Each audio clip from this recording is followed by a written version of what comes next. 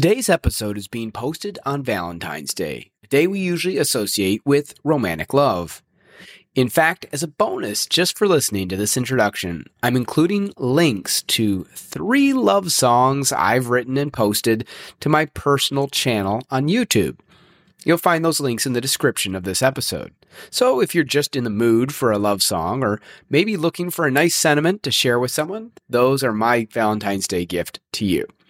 But meanwhile, for the entrepreneur in you, today I'm going to be talking about applying the secret of romantic love to business in order to achieve greater fulfillment and success. This is the Heart Body Business Podcast. Inspiration, tips, and tools for entrepreneurs seeking a more fulfilling type of success. One that stems from exploring and expressing their true passion and purpose and finding healthy ways to do so. All coupled with insights and action items to get a business moving in the right direction. I'm Steve, your host, and I invite you to learn more at heartbodybusiness.com. If we want to apply the secrets of romantic love to business, we first need to know what we mean by romantic love. I believe in a powerful, universal love that has the potential to flow through all of us. This is both a creative and unifying force, and it's far beyond what we normally think of as human love. It's the thing we should be striving for, and it comes with the alignment I talk about through much of this podcast as we properly order heart, mind, and body. In fact, you might say that all other forms of what we call love in our daily experiences are like training grounds to make that alignment happen, to eventually have that kind of power, and to eventually pour that love through ourselves into those around us, to experience love on a wholly different level. But for now, we're focusing on what we think of as love most of the time. The love for a partner or spouse, the love for a child or other family, the love for friends, and so on. This stems from the same place, but we're mostly aligned for just a trickle of the love that's deep within us. Out of all these, romantic love is of course that which we want to share uniquely with one person. A love that usually leads at first to more physical intimacy, but if we're lucky in love, one that goes well beyond that. Mental and emotional intimacy, spiritual intimacy, in a way we only share with one person. Granted, others may have their own beliefs, but this is my view and my use of the term romantic love. Now, do I know anything about its secrets? You'll have to decide if my ideas resonate with you. But I have been blessed with a marriage that's only grown deeper, more joyful, and more fulfilling every year for more than 20 years. And we've explored this topic as to what makes things work so well for us. While there are plenty of ways for it to all play out, I think there is one underlying key to romantic love. And getting something down to its principle is how you're able to apply it to other areas of life, including business. So, countless books out there on love, countless books on business, and here on this one little episode, am I revealing the secret? Well, let me tell you what it is, and you can decide if I'm right. The key to every little bit of it is the true self. That is the expression of the real you through all the masks, traumas, survival needs, and illusions of life. Because the real you is where love resides. It's where your happiness lies. And if you choose not to express it or don't feel safe to express it, and you don't allow your partner to feel safe in expressing it, you will never allow romantic love to grow. We'll get back to those 3 points in a minute so I can make sure they're clear. But first, let me cover 2 things. First, what we mean by the true self, and second, why so many of us are able to succeed in romance in the beginning of a relationship, but why things usually fall apart with time rather than blossoming and becoming more beautiful. In a sense, Anyone who believes that they are really some sort of soul or spirit operating through the vehicle of a body understands generally what I mean by true self. But we strongly identify with our thoughts and our bodies and outside influences or circumstances in ways that keep us from actually knowing that inner self. And if we don't know it, how can we express it? I've spoken before about human design, which my wife offers consultations in. There's a link in the description to her work. In human design, the body operates in an entirely mechanical way. But in our view, its design, its mechanics are chosen by the true self. So it has a vehicle specifically designed to carry out its goals, to carry out its purpose. In this sense, if you can know your design, if you can sense how your body is meant to operate, and you allow it to operate in this way, you more easily accomplish everything you're here to do. By doing so, by living out the goals and purpose of your true self, you align with your inner love and joy and experience those in your life. So obviously, if you're not doing this, whether married or moving through life solo, you're not going to be happy. Often, life circumstances program our mechanical body away from living in the right way. Through pain or pleasure, we're taught to act in certain ways, avoiding certain things and becoming addicted to others. We can literally become addicted to something that is not an expression of the true self, or conversely, made to fear being ourselves for survival purposes. In these cases, we might feel good in the short run, but we never feel truly fulfilled. We might feel like we're on a treadmill, could easily blame those around us for what we're feeling, could easily face a midlife crisis, and so on. Everyone is meant to express themselves differently. In my own chart, for instance, I'm meant to bring hope to the world around me, but I'm not meant to fix things. If I find myself constantly fixing problems, I am not acting out of my real purpose. Conversely, some people are meant to fix things and not simply dwell in hope. And this is only a tiny piece of a much larger picture that I can learn from through human design, which is why I encourage you to learn more about it. You can get your own free body graph on Jovian Archive, but when you want to explore its deeper meaning, you can consider a coach like my wife or others. Just make sure they've gone through the proper multi-year training if you want to make the most of this process. So, if most of us are traumatized, misled, afraid, addicted, etc., and we're operating for what human design calls the not self, why are so many of us able to initially hit it off with someone, to feel an incredible bond with them, to share our dreams and hear their dreams, and to feel like we're blasting off to the moon, only to have all of this crumble over time? It's the same self, not self situation. When we're attracted to someone and we want to open the door to romantic love, we pay a lot more attention, and we do one of two things. First, we aren't our true selves, but we hide anything we think most people will object to. And we might emphasize our successes even if they don't represent what we really want out of life.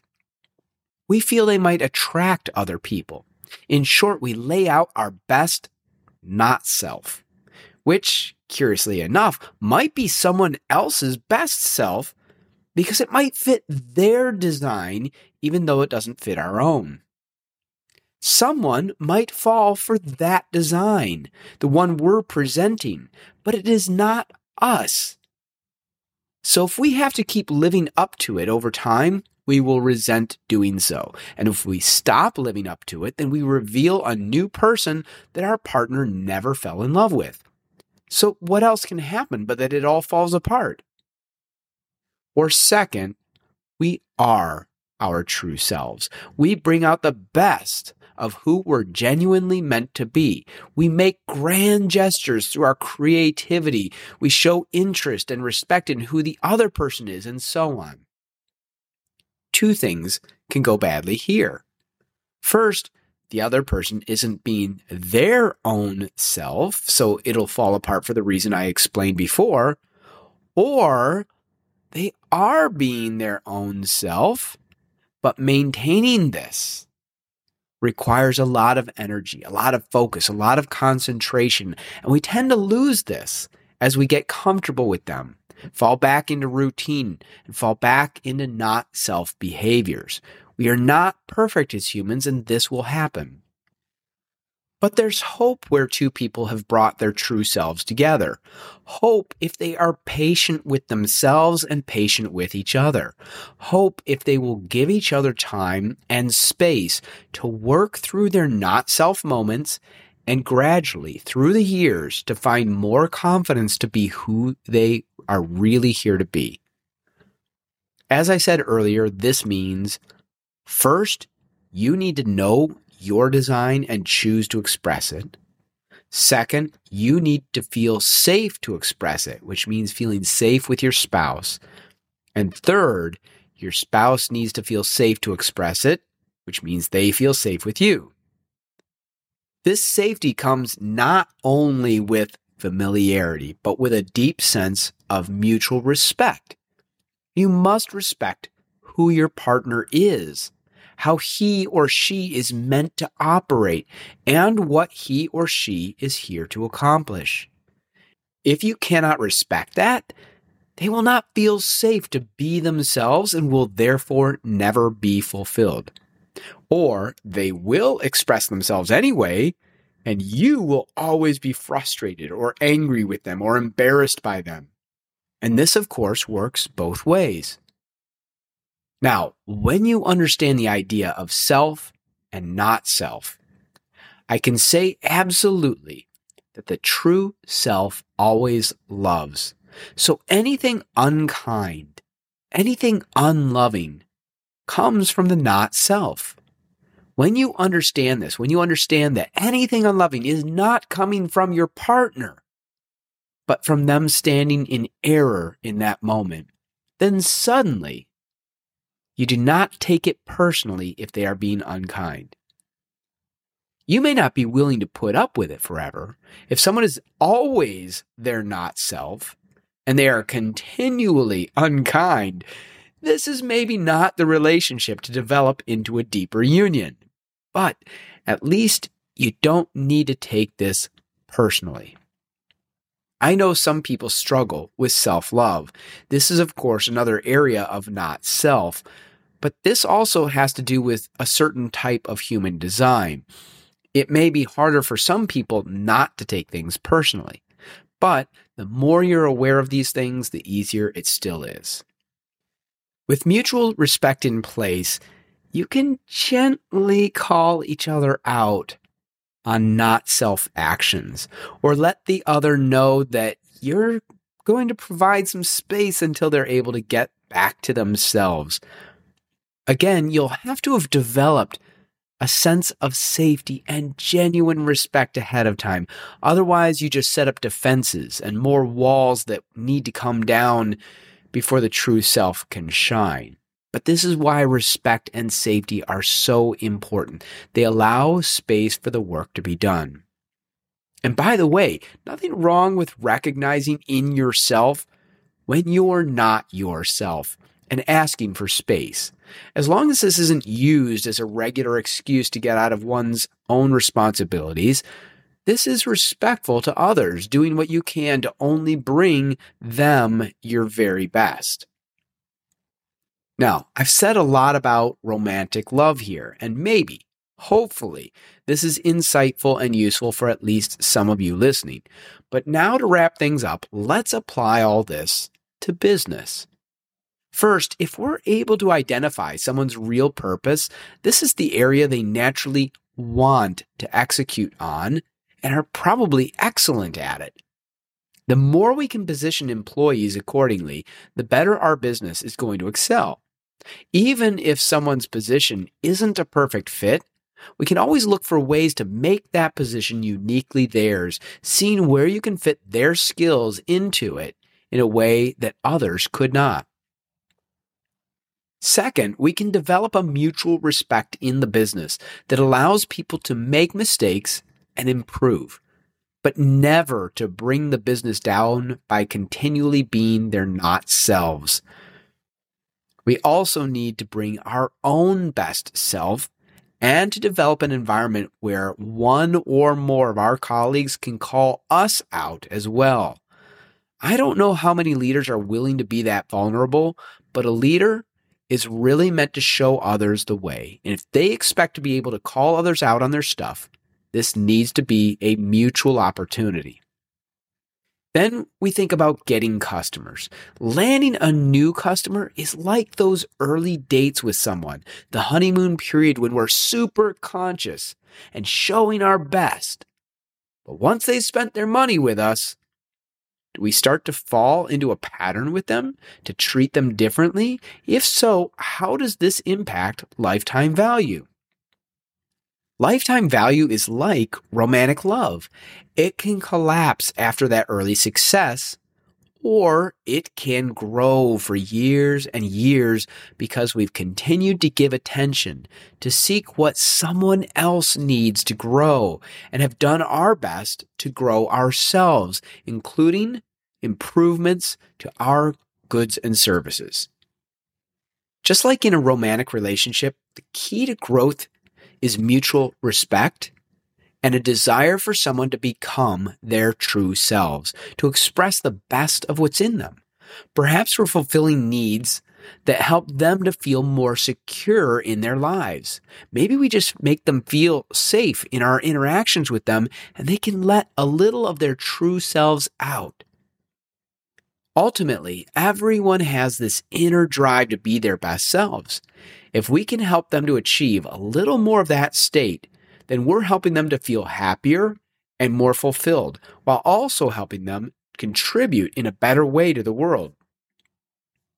So there is something to this that never hits the ledger, meaning to our work that goes beyond dollars. But also, if we make them feel that good, there's a much better chance they're with us for the long run. On a final note, years into a successful romantic relationship, many find that they have fewer financial stresses than when they were young and raising children. If you've been able to cultivate some level of financial freedom and you've cultivated the safe space with a loving partner, these are two keys meeting our lower needs that let us pursue self-actualization as we see in Maslow's hierarchy of needs. In other words, to work on really being our true selves, we can seek meaning more than just the lower needs. In a similar way, if we cultivate the right culture in our business, where we really want meaning, and we've built a strong financial base, we can start to think more and more outside the box about what we're contributing to the world, about whether we're expressing our real purpose, and if not, finding new ways to do so within the business or alongside it.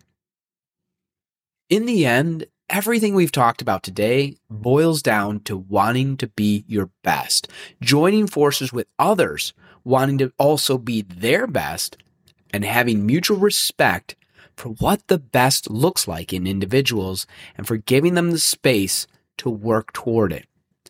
Romantically or in business, we have better days and worse days. We make genuine errors and wish we could take things back along the way. But in the right space with ourselves and others, we feel immediately forgiven for these as mere learning steps, and we're on to the next step where we know we'll do better. It's a path. And so, romantic love is but its own journey of growth, and business is a journey of growth, and life itself is a journey of growth. I hope this episode encourages you on that journey, as I know you're working to bring out your best. I know you express something unique and important. And I hope you're sharing it as often as you can, for this is what touches lives. This is what causes the whole world to grow. Till next time, thanks for listening. And if you enjoyed this episode, make sure to subscribe. You can also join our mailing list to get alerts on our latest episodes and other tips, tools, and news. Learn more and sign up at heartbodybusiness.com.